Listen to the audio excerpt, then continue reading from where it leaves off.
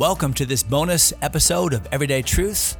Our genuine desire is to provide biblical content for sincere listeners to become better servants of Jesus Christ. I hope this episode helps you to do just that. God bless you, my friends. Hey guys, I'm standing in a brand new spot for me. I'm on what's called the Acro Corinth. The word acro simply means edge, and we associate it with like Acropolis, so the high spot. So the Acro Corinth is the high hill against the backdrop of Corinth. So I was in Corinth just a moment ago, but we've come up this mountain really, and I don't know if you can see just how high up we are, and even the Gulf of Corinth that's behind me. And suffice it to say that we are really elevated right now. In ancient days, the temple of Aphrodite was right here on this spot. Of course, Aphrodite was one of the 12 Greek gods, but known as the goddess of beauty, of love, but really of sex. And is that not just like the world that kind of conflates the definition of love and beauty with immorality? In Aphrodite, the temple of Aphrodite was just a lurid place. The priests of Aphrodite would have slave girls who would make money for the temple through prostitution. And so it was that during Paul's day, although the temple of Aphrodite was not nearly what it was years before, temple prostitution and prostitution in general was rampant throughout Corinth and accepted.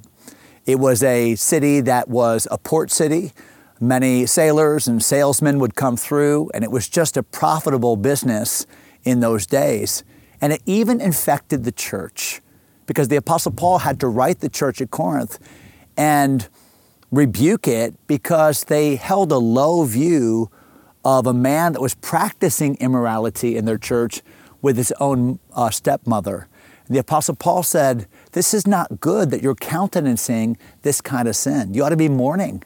You ought to be dealing with this. Why?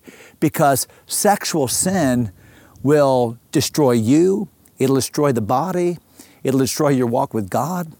He went on to say in that same book, 1 Corinthians, that when we're joined to a prostitute, we sin against our own body. He said in that context, what? Know ye not that your body is the temple of the Holy Ghost, which is in you, which ye have of God? You're not your own. You're bought with a price. Therefore glorify God in your body and in your spirit, which are God's.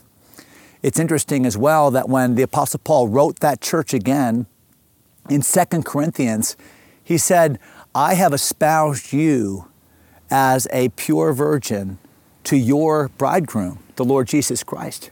And that's the point. The point is sexual purity obviously is important, but it's important as it symbolizes a heart that's pure, a desire to serve God, to be faithful to the Lord Jesus, to be different, to stand out from. And so I stand on a site that was known for immorality, looking down on a city that was largely known for immorality. But God saved people out of that so that they could live for Him. Such were some of you. Ye are washed, you're sanctified, you are Christ's. And what a great reminder right here on the hill dedicated to Aphrodite.